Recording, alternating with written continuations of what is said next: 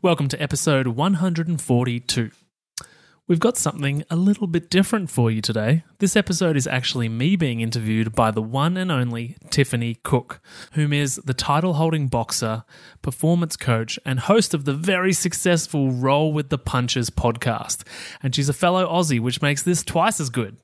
We get stuck into a few topics like the origins of modern medicine and the modern healthcare industry, baby formula, causes of cancer and chronic disease, how intermittent fasting and nutrition works for women, and protein powders.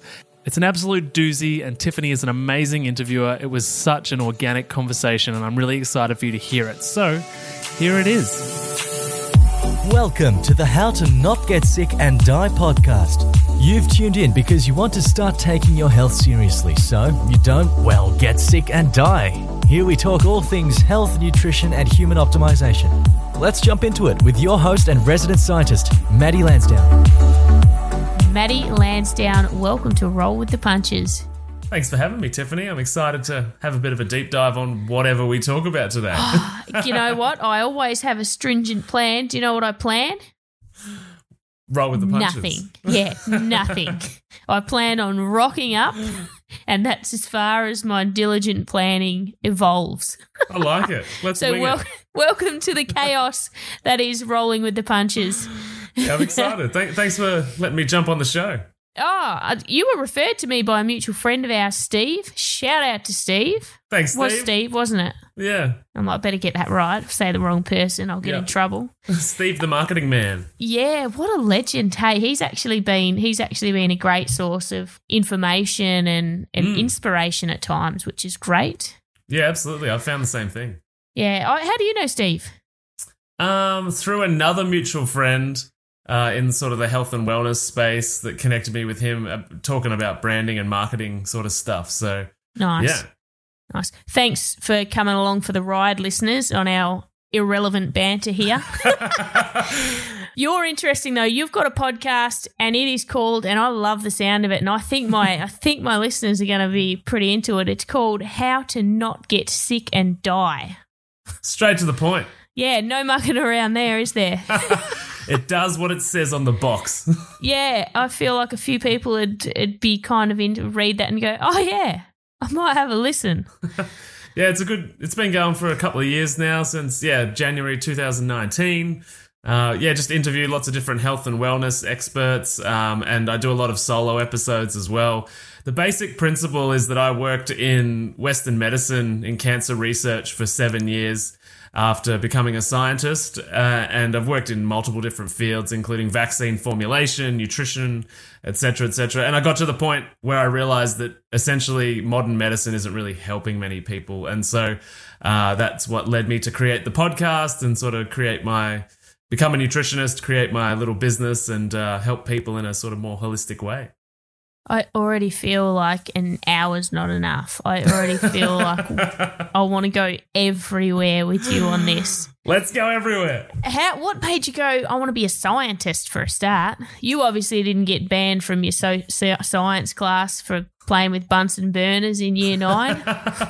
Well, that's not true. I was suspended several times in high school, and I was a bit of a... Because I'm actually from quite a heavy boxing family myself. Yes! And so my uncle is a Masters champion, and my cousins all fought, and so I did too, only on an amateur level, and this is like 20 years ago now. But yeah, so when it came to high school, I was always this cheeky bastard that was just...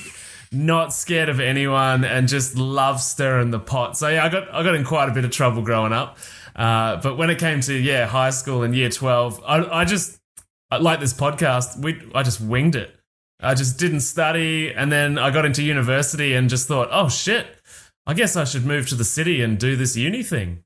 Do you know what? Sometimes I think, and I only think this since starting the podcast and talking to some pretty elite humans like yourself, sometimes I think it's those personality types, it's those that will go against the grain, are the ones that when we finally find the thing, we burrow down so deep and we just don't accept what might be seen as the answer or the facts right now. So it's those people that go, nah, there's going to be another way. I'm going to get to the bottom of this.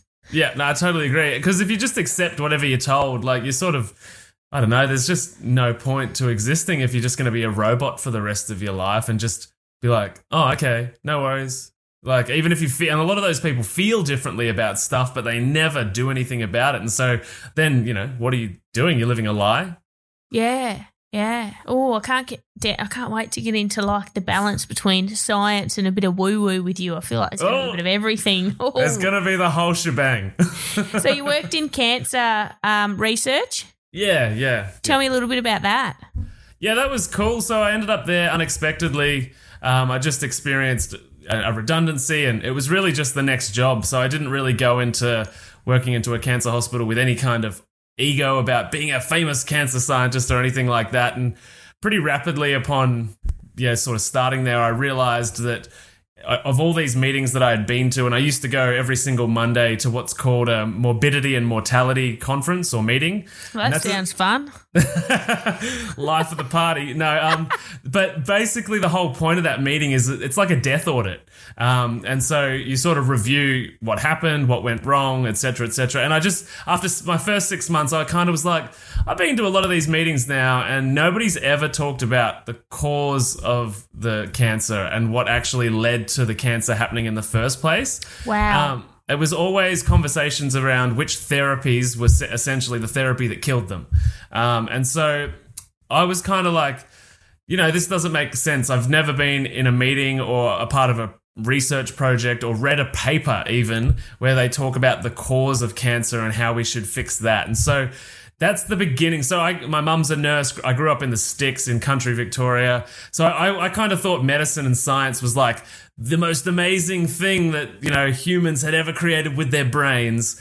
And I was fully, into it at this point. But at that point, I was kind of like, this just doesn't kind of add up. It just doesn't feel right. And that began my own personal research journey into the history of Western medicine, the history of the pharmaceutical companies. And this was well before 2020 brought this stuff to people's, vision, to right into front of them, really.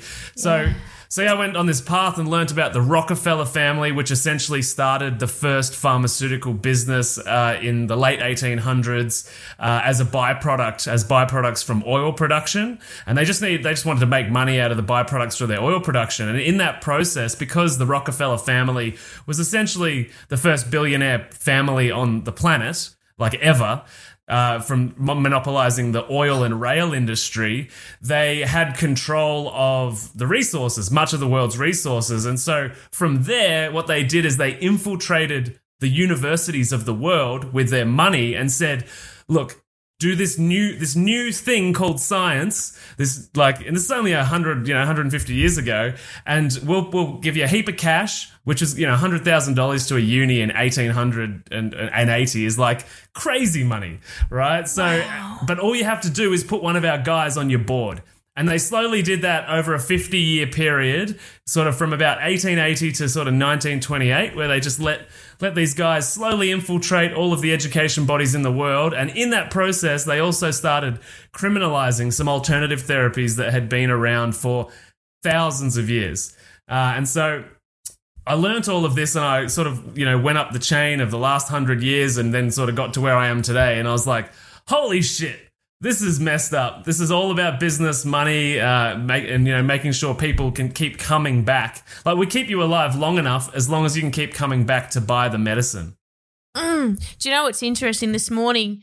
It's probably not interesting. Oh, well, it is to me. This morning I was doing a podcast with Harps, and the topic I chose and wanted to unpack was what results in us and what influence us to think and believe and choose and do and be who we are today. And as you're saying that, I was just like thinking of the evolution of how they just slowly changed what people believed and controlled that. Like the environment, they just took these people and they seeded them in, and then that changes the environment, and essentially that changes humanity.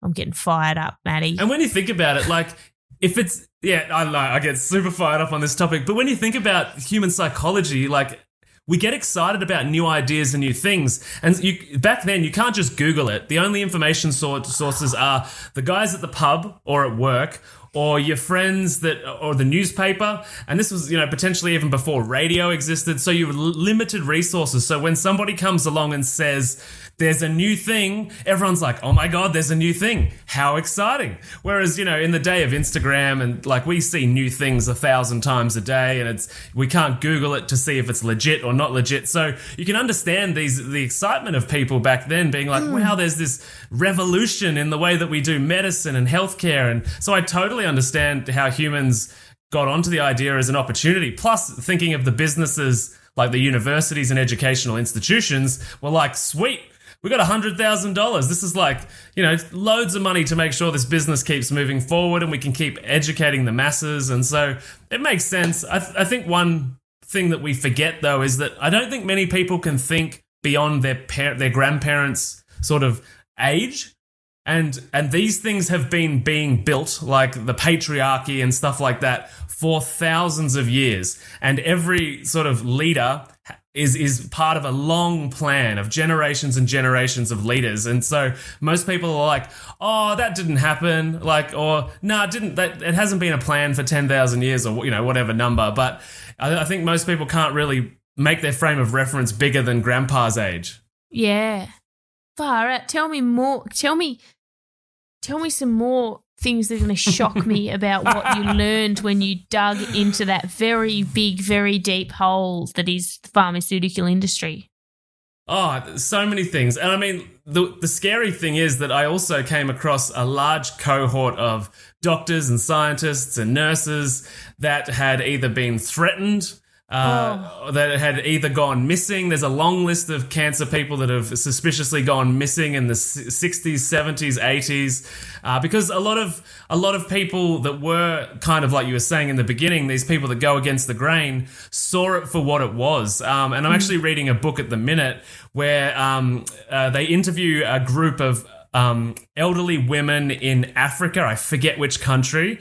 But they talk about when they first saw Western medicine coming in, and this group of women were protesting against hospitals being built because they were like, this will destroy the babies, essentially, the genetic strength of our humans that we produce by introducing a medical solution. So there's a lot of people throughout history that have intuitively known that you can't beat nature, you can't do that. And so this group of women obviously got told to piss off because, capitalism's more important and we can get into the African countries and make a buck over there as well. And it's easy to do clinical trials in poor nations because we can incentivize them by giving them food or giving them money that they've never, don't have access to. So yeah, there's lots of people throughout history that have been against it from day one, have seen it for what it is. And this is not to say that it doesn't have its place. I think the issue is that in modern day, it probably needs 10% of the pie, and it's got about 97% of the pie.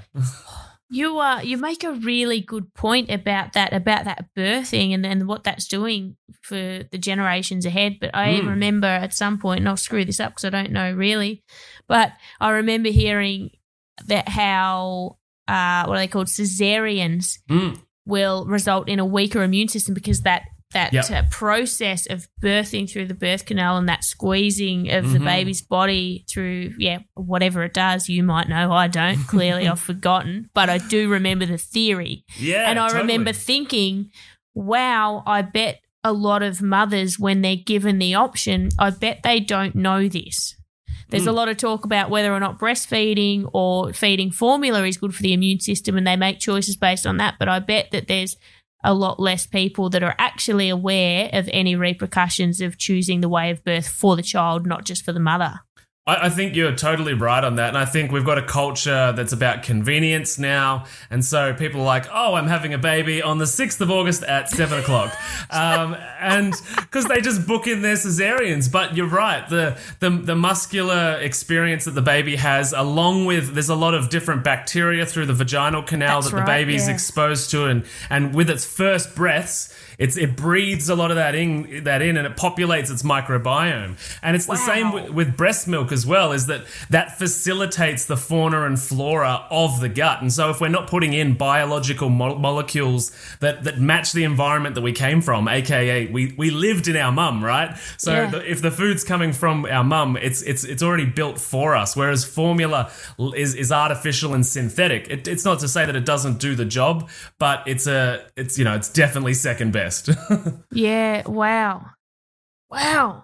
So, I had a question. I know that I'm a man, by the way, so no judgment on any mums out there for their choices. Yeah, they're all firing up at the moment. This dude telling us about breastfeeding. Hey, obviously you settled on, because or what I see as your main, I could be wrong, but your main thing is really nutrition now. So obviously out of everything you dived into, would you see that as the number one thing that is influencing our health?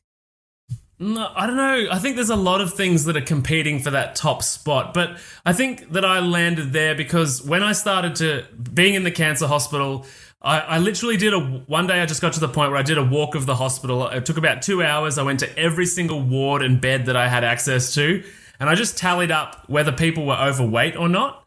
And basically it was like 80% of people were chronically overweight that I was able to see. And the data reflects this as well. That's already published, and so I needed to see it for myself, and it was true, and even in the waiting rooms, it's really, really obvious. And so I was like, okay, so if overweight people get cancer or get diabetes or get Alzheimer's or get insert disease, then one step closer to the cause is, okay, they're overweight, or they're obese. And then I was like, what causes that? One step back, getting closer to the cause, is obviously the nutrition or the food that they're putting in their body. Now, that's where I saw where the most change could happen, because I thought this is like the cancer that you develop happens at home in your life, right? Then you come to a hospital and then you're given a treatment and then you go back into the world that created the disease. And so if we're not changing the home environment, whether that be the food, the toxins, the mold, the stressful relationship we're in that causes cortisol and adrenaline problems, all of these types of things, if we're not changing that environment, of course, like 90% of cancer patients that get, their cancer removed get relapse because they haven't changed the environment where that happened. And the way that one of the big pillars of that is we're all going to eat pretty much every single day. And so if we can start changing that bit, we're less likely to become obese and then less likely to get any type of disease, basically. Yeah. Oh, so many questions.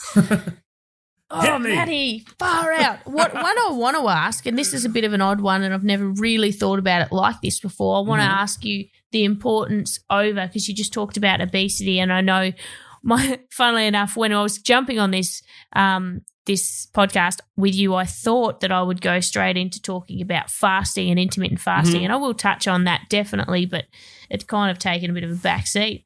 But I know that, because you said before I know that longevity, so food restriction has a direct correlation with longevity. So when we start to restrict our eating, we can tend to affect our longevity positively.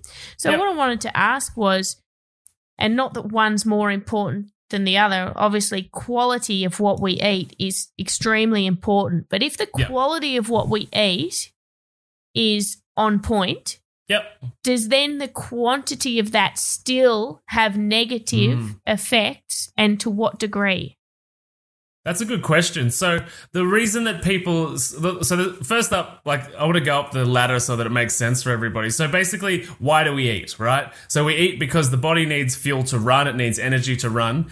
But what are the motivating factors in the first world where we've got access to food all the time and nobody's really starving, nobody's really chronically malnutritioned? So the two reasons are that our psychology, so we've got emotional eating, which is one of the biggest problems. So the next step back from nutrition is actually your habits and your psychology, right? So that's one of the biggest things. And then the second is a lack of satiation. And satiation means being full after you eat. So we don't get satiated when there's a lack of protein in the meal and there's a lack of nutrition in the meal. So, you think you go to an event, maybe it's a party, you eat all this food and you just feel gross, you're absolutely stuffed, but you still get home and swing on the pantry door and you're like, I just could go something one more maybe. You been following me around.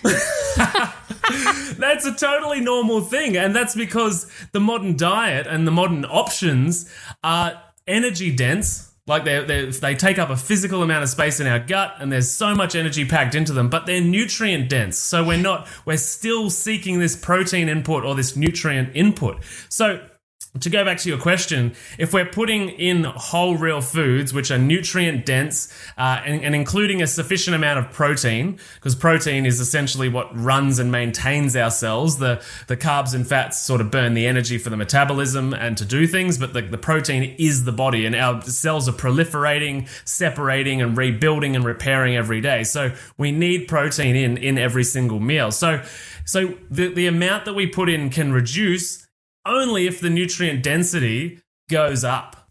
It's funny because as a always fairly fortunately lean human, I've studied epigenetics last year with PH360. I don't know if you've heard of them, but we start. Yeah, so I'm what they call the activator, high in testosterone and adrenaline. So I'm a little feeding machine, and that means that I get good muscular development and I don't tend to put on weight as easily as some other types.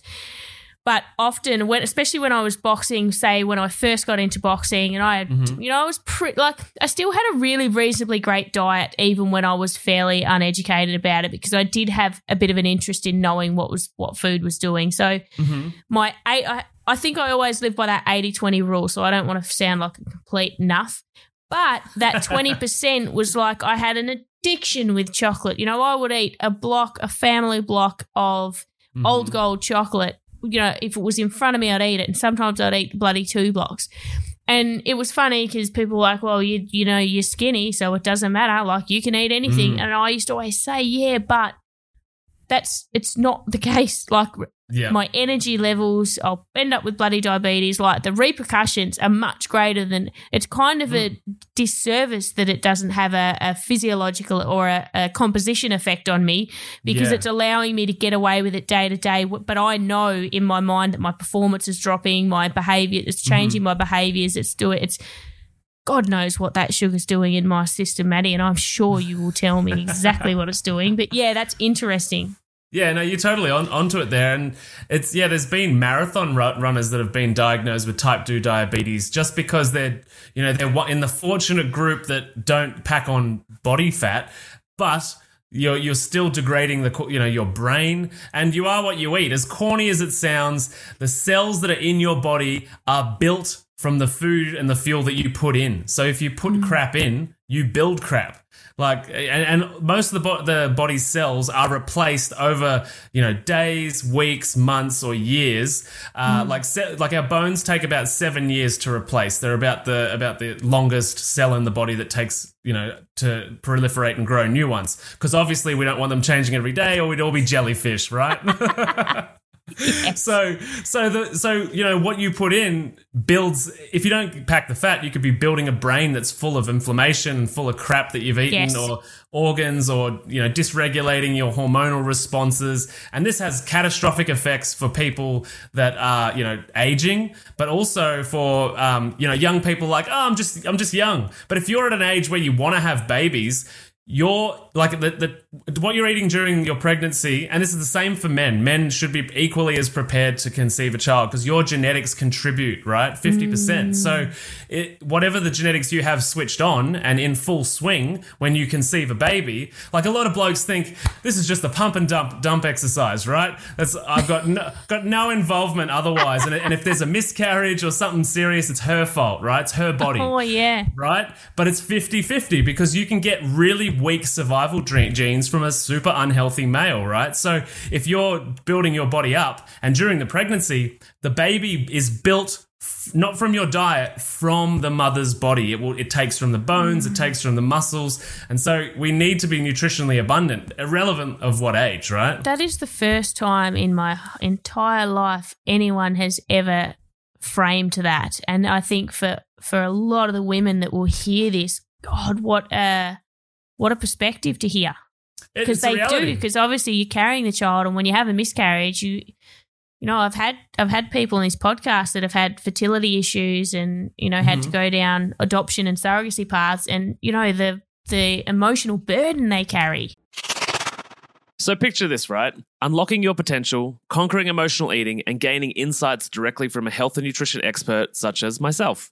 That's what we do inside the Healthy Mums Collective Facebook group, which is currently free to join. If you've ever felt trapped by food challenges, struggled with maintaining a healthy lifestyle, or yearned for a community that understands the reasons why you've yo-yo dieted for years, then there's a new chapter waiting to be written. And this is your chance to start writing it by joining us all on Facebook Lives, on engaging posts that push you out of your comfort zone and into growth, and Q&A sessions with me. All of this works as a platform to begin changing your emotional eating problems for good. Oh, and also, as a special gift, you'll receive my transformative How to Turn Food into Self-Confidence ebook. And that's also for free. I get it, skepticism might linger. You might think, Maddie, I've heard these ads and I'm not sure. Well, at least a quarter of the members inside the Healthy Mums Collective Facebook group have been paying clients of my emotional eating program at some point over the last 3 or 4 years. So if you're not sure, you can post in the group and ask to find out if I'm the real deal or not. It's totally up to you. To join us in the free Healthy Mums Collective and to end your emotional eating and feel good in your own skin and begin that journey, pop down to the show notes below, click the link and breeze through 3 simple entry questions. Join today and let's embark on a journey of growth and empowerment. The link is in the show notes below. Totally. Yeah, it's such a heavy situation to be in. And on a more, not that any individual is to blame, but on a broader scale, that's, it's the beginning of de-evolution. The modern diet is creating, infertility was once not even a thing because humans were eating the most pure nutrition and food, and actually they used to regulate the tribe size by making sure that men and women didn't sleep together after they conceived a baby, and this was a big thing in African cultures, so that we don't get too many people that we can't look after. And I don't think you can find a society on earth that's got people that are losing their shit left, right, and center because there's too many of them, right? Yeah, wow. Hey, tell me about when you mentioned protein and protein such an important thing. So obviously going to real foods is obviously the priority, but tell me about protein in terms of protein supplementation, shakes, should they, shouldn't they, how much protein should they be having? Is there a time of day they should be having it? They have the same amount every day? This is a good question. I've been asked this question a lot about protein powders. I think the go-to in any nutritional or food situation should be the real thing. And then supplementation should just be on top to fill the gap. Because for the most part, you can't replace the quality nutrition that comes with the protein in a piece of kangaroo or in a organic piece of chicken or anything like that. So I think supplementation should be secondary. Now, sort of in the nutrition space, I think there's a lot of data to suggest that dairy is quite inflammatory. And the reason I bring that up is because most protein supplementation on the market is a derivative of milk. So it's casein. It's a casein-based protein. And most people actually lose the enzyme to break down milk before they're even adults. 70% of the world's adults are unable to metabolize dairy and lactose, right? Wow. So when it comes to protein powders, I always steer people towards options that are non-dairy. So we're talking hemp, we're talking pea, that type of thing. But that's after I've made sure that they're totally loaded on kangaroo, wallaby, crocodile, all of these types of naturally hunted sort of options, because wild is also even better than you can buy at a supermarket.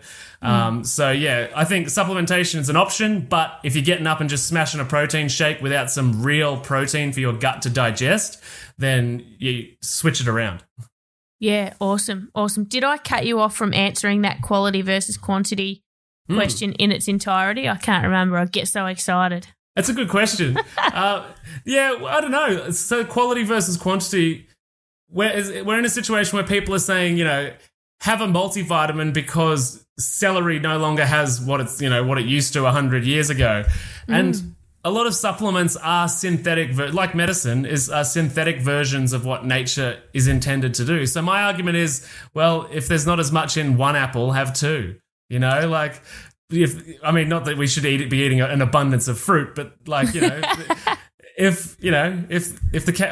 why I like naturally hunted food as well, because when it comes to meat and protein sources is because the best source of like meat and protein you can get is something that lived its natural life. Like, so it's usually a fit animal. Its diet was diverse in the way that it needs to be for that animal. So their immune system and their microbiome is diverse. And then you get that, right? Whereas when we go to the supermarket, go down to Woolies, get the cheapest beef steak off the shelf, it's probably got hormonal dysregulation. The beast hasn't actually seen the sun in many cases. So it's got poor vitamin D and all of the problems that come with a lack of vitamin D. It's got antivirals in it. It's got all sorts of vaccines in it. And we get at the end of its life, and it's lived that horrible, stressful cortisol life, we then ingest it. So I think, wild caught meat, where possible, is definitely the sort of supreme option when it comes to quality. You just, far out. Getting my wild caught beef now. You made any other options sound quite unappealing then. Talk. Grass-fed's good. Anything grass-fed and organic. You got to watch out for the classifications too. Yeah, I am a bit of a meat snob when it comes to steak, so I do go to the butchers and get good steak, and only because I'm a snob, not so much. But now I know that I'm making a really solid choice with that. I love that. Tell me about some of the best practice, or how we fast, why we fast, who should fast, who shouldn't fast, and what are the fasting options? All the things fasting. All right, cool. Yes. So, intermittent fasting's been a big thing on the gram lately of the last few years and all over the place. But I guess the first thing with intermittent fasting is just to clear up for people that you're actually always doing intermittent fasting. It's not like a new fad. It is from a marketing perspective, but humans have intermittent fasted every day for all of human history because it's just the cycle between the time that I don't eat and the time that I do eat. The idea of an intermittent fasting protocol or schedule, though, is when you control that a little more. So it's like, for 16 hours of the day, I'm not going to do it. For 8 hours of the day, or not going to eat. For 8 hours of the day, I'm going to eat. And it's not particularly about calorie restriction either. It's just about allowing your body a window of time essentially to recover and have a break. The latest research out of the US shows that people are eating about 6 to 11 times a day. And so if you think about that and you do that every day for your entire life, there's no wonder there's so many gut issues and diseases when you have never given your gut a break, right? You've never given it a day to heal and recover. And so the idea of intermittent fasting, a lot of people obviously use it for weight loss, and many of the people I work with, we use it in that context. But I think there's far more benefit from just giving your body some recovery time on a daily basis. Yeah. So what are your recommendations for people? Firstly, who should not intermittent fast, and why? That's a good question. So anyone that's orthorexic, anorexic, bulimic, or pregnant. So the first three are because they're eating disorders, and that's some serious psychological stuff that you need to deal with a psych. And then obviously there's just not enough data with pregnant women, and we want pregnant women to be as nutritionally abundant as possible. They're like, as much as cravings drive a lot of that process, high quality food really needs to be going into pregnant women as much as possible. Outside of that, virtually anyone can do it as long as you're doing it in the right way. You're not restricting yourself of any particular nutrient group that your body needs to function. I think the most important thing is that removing the diet culture is the important aspect, right? Is because a lot of people are like, all right, I've been looking this particular diet up, and whatever diet it is, on Monday, I'm just going to go 16 hours a day fasting for the first time ever. And they try it and they're like, oh, this is horrible. I had headaches, which are usually sugar and carb withdrawals in the brain. And there's all of these sort of behavioral responses that are like, oh, I'm forcing myself. So I think we first and foremost need to remove the concept of diet and restriction and deprivation out of the psychology of it. And with any diet, it should be one tweak a week. So if you sort of monitor yourself, if you want to do intermittent fasting, and you check out where you're at normally, right? So get up, check, I had breakfast at 8 o'clock, and then check in the afternoon or the evening when you finish your last bit of food. It's like 8 p.m. and be like, okay, so when I start on Monday or whichever day, I'm just going to move it 1 hour, right? We would just want to just one tweak a week, because we don't want to from a behavior standpoint, we don't want to freak out. We don't want our metabolism to freak out, because that yo-yo dieting is why a lot of people, and particularly women, in their middle age, and they're like, I've just gained, every time I've tried to diet, I came off losing a few kilos and the kilos just came back on plus more. So you don't want to perpetuate that cycle. So yeah, most people can do it as long as it's done properly and supported. It's progressively, approached so that, there's nobody's bodies are freaking out. But it's different for everyone. So some people can skip breakfast, but if you're working out and you're particularly interested about your body composition, so for me, for example, I get up and do a workout. So in the hour post workout, I make sure that I get my protein in. So that means for me, I choose that. By the end of the day, I kind of skip dinner essentially. But everyone's life's different. There's about 50 plus different intermittent fasting protocols that can be used for disease states, for weight loss, for just general longevity and health. So there's an array of options on the menu. I've definitely played with it from time to time and different versions of it. Talk to me about women, because I know there's a lot of literature out there on female hormones. Mm-hmm. Should they fast for less time? Should they watch their cycle and do anything specific to their own cycle? Mm-hmm. Good question. So I think, women need to be much more safe and progressive. So if you're going to try it for the first time in sort of, say, next week, you might just pick 2 days to try, but still you're 1 tweak a week, right? So that you're just slow, because there's a saying that the longer the adaptation, the better the stability, right? Mm-hmm. So you can't adapt to something overnight. So if you make it slow and progressive, your body will start to really feel stable in that space, and your genetics will start adapting to it. And so I think for women, we need to support the hormones as well. There's a lot of data out there that says, carbs are actually super important for building women's hormones and their estrogen management and things like that. And so whilst a low-carb diet or even a keto diet can be really, really beneficial, and the idea of intermittent fasting is that we actually dip our toes into a ketogenic state a couple of times a week or each day, that for women, carbs are actually really, really beneficial. And a lot of people that are overweight are likely to have some kind of hormonal dysregulation. So they want to support that. And that's one of the things that you don't hear on Instagram from the keto crowd, is the amount of amenorrhea that happens in that group, which is loss of your period, because you're not building any of the enzymes or precursors or the hormonal framework that supports that healthy process of normal menstruation, right? So women need to be really smooth about it, and it comes back to quality as well. So when we are eating, we want to make sure that we're feeling good, we're putting good food in, we're feeling full and satiated. So at no point do we want to feel like we're depriving ourselves. You're doing it wrong if by the end of your fast, you're like, I'm hungry and I'm forcing myself not to eat. You're getting things wrong. You're either not working on your mindset and your habits, or your microbiome hasn't been set up appropriately for you to reprogram all of the physical food cravings that your gut bacteria have. Yeah, wow. What about as women are peri and going through menopause? So perimenopausal. Fuck, am I even saying that right? God, come on, Tiff, you're a female. I'm nearly there myself, mate. Yeah, that thing, when women are there and as they go through menopause, I get a multitude of my listeners, anytime I touch on Masters age athletes or menopause or any of those topics, they're reaching out, they're putting on weight, the weight's not moving the way it used to. What can you tell me about that process? So there's a really interesting process which most people don't know about. So when you get to that menopause stage and you start gaining weight, it's not because, you're secretly unconsciously in your sleep eating donuts, right?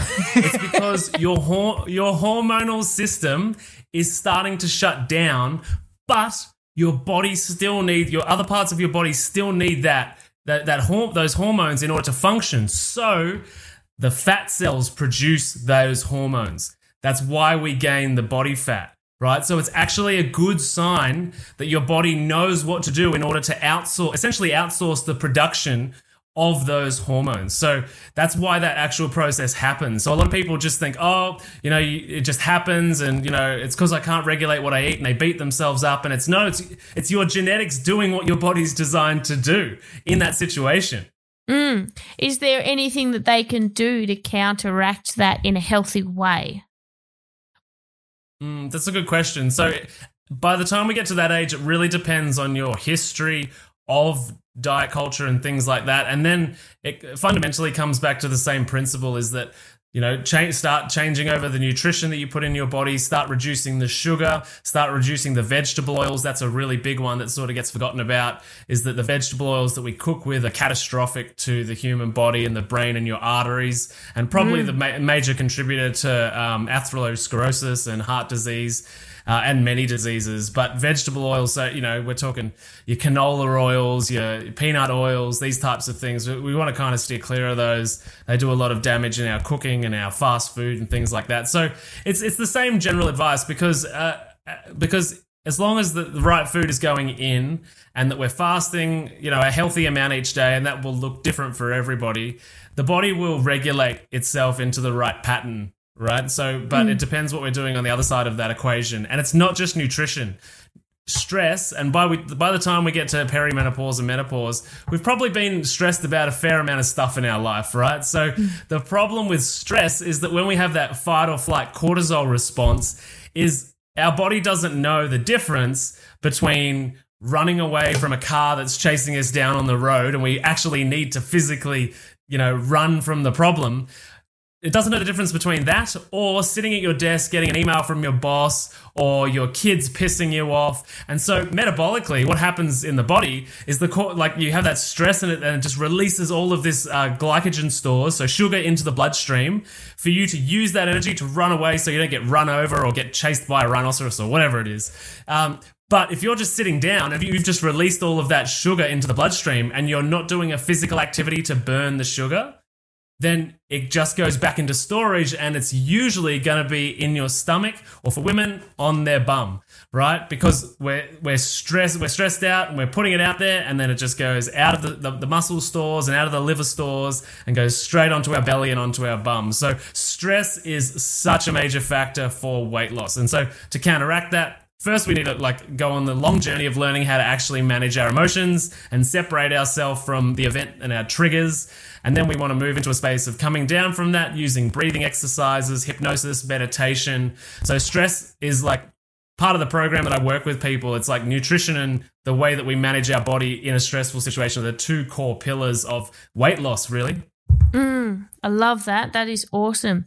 When you talked earlier about the fasting and not getting to a point where you're holding out for that last hour and you're stressed. Now, with my experience, and I found the most challenging thing for me was my schedule day-to-day is very different. So sometimes I was taking morning classes and sometimes I was taking evening classes. So my preference would be to have either really late breakfast or lunch, and then be able to eat before bed so that I'm not going to bed hungry, and I'm not very good at being hangry. Now, in the beginning of me doing that, I'd always start with a shorter window and extend it out. But I know that my hunger hormones, I was saying to somebody on another podcast recently, without thinking, I can not be hungry, look at the clock, see that it's 12 o'clock, and within 5 minutes, I have real live hunger going on. I'm like, it's lunchtime. I just saw it, but 5 minutes before I've gone, oh, it's lunchtime. I'm not hungry. So talk me through that. How do people navigate that? Because I think that, well, from my experience, there was this time for that hunger to settle. And then once I got into a fasting schedule, then that hunger wasn't an intense, erratic hunger that I used to have when I got up and ate straight away for no reason. I think it's basically anyone can relate to a situation in their life. And there's often one in the morning for most of us where we do a routine. And it might be just going to put a coffee on. You might even not want a coffee, or even go into the office and you smell that coffee, and it's just part of what you've learned in the morning as part of a normal routine, and it's familiar. And therefore, if we go into an evolutionary level, familiar means safe. Yeah, so a lot of people have in the morning some type of learned process which makes them familiar with, getting up and starting their day and their day going normally. And this is often on a subconscious level. We're not really aware of this because we're half asleep. And it's the same with hunger. So we have learned hunger. And a lot of that has been conditioned from when we were younger. Breakfast is the most important meal of the day. If you don't eat everything on your plate, the kids in Africa will die. You know, these ridiculous statements that make no sense, but they condition us to behave in a certain way, whether it be, oh, I've got to get up because breakfast is the most important meal of the day, which it probably is for a 5-year-old that needs to grow, right? But when you're 25 or 20 or 35 or 50, you don't really need to grow much more. So you need less food going in, right? So we've got all these situations that are learned hunger. And just like the clock, 12 o'clock, you trigger, you know, a memory which is attached to a bunch of hormones and signals that go off in your brain. And they trigger that release of ghrelin, which is the hunger hormone, because you've learned that at that time of the day, or when you smell that thing, or when you do that particular activity, it's time to eat. So, and that's just conditioning. And you can progressively, same with the 1 tweak a week thing, is you progressively sort of condition yourself out of that. But it takes time. Yeah, I love that. Oh, God, so many more questions, but I'm going to have to wrap it up because you haven't got all day. But if you're open to it at some point, I'm probably going to reach out again and get you back on because this is really ace. But I'd love as we wrap it up, I'd love to hear what you would, and obviously this would change for everybody. God, there were so many things I wrote down. I feel like crying that I can't ask you now. But tell me your 3 top pieces of nutritional advice and why. 3 top pieces. Okay, number 1, liver is the most nutritional thing on the planet that you can put in your body. Why? Because it's the most nutritional thing you can put in your body, basically. So, so if anybody's nutritionally deficient or has growing children or has a situation with their body where they're trying to recover from anything, putting liver into your diet, it doesn't taste nice, so it's good in curries. It's good in things with lots of spices. Another good hack to the system is if you use a lot of ground beef or beef mince, you can just make it like 10 or 20%, liver or heart or organ meat, offal meat. You don't even know it's there, but you're getting the nutritional benefit. So number 1 thing would be that. And if you really can't do it, you can get it in capsules. You can supplement it. So there's that option as well. So that would be number 1.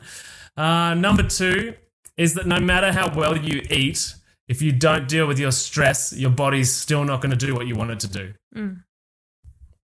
Number 3. All right, what's number 3? Number 3 would probably be hydration. So a lot of people don't realize that a lot of their ills and ails and aches and pains are from decades of not getting enough water intake. The data shows that Australians get about 1.1 to 1.5 litres on average, and the recommendation on average is 2.5 litres a day. So, for instance, to make sense of it, is that your spinal fluid is one of the last places in the body that gets topped up with water, and so a lot of people that have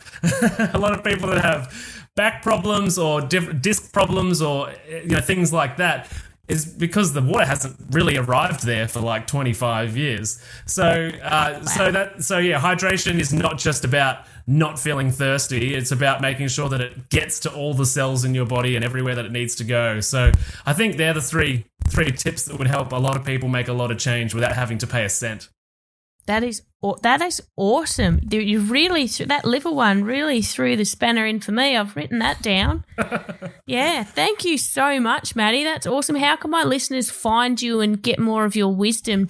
How can they work with you? Where can they search for you? Yeah, thanks, Tiff. So How to Not Get Sick and Die is the podcast, so you can find me on whatever podcast app you're listening to this podcast. Other than that, Instagram, just at Maddie Lansdowne, same for all the social platforms really. And I work with people in a group coaching setting and also a one-on-one setting, doing weight loss and really just helping people become their healthiest self. And so I've got a Facebook group which you can jump into, and that's free, and that's where you can start inquiring about the services that I offer. Amazing. I'll have all those links in the show notes. Thank you so much. Thanks so much for having me. It's been an awesome conversation. Thanks for listening to the How to Not Get Sick and Die podcast. If you love this episode and health information is your thing, then please consider subscribing to the show. And when you're done, head over to iTunes, Google Podcast, or whichever app you use, and we'd be grateful if you could leave us a 5-star rating and write a review sharing your opinion on the show, as it really helps the podcast grow. Thanks so much, and I'll see you on the next episode.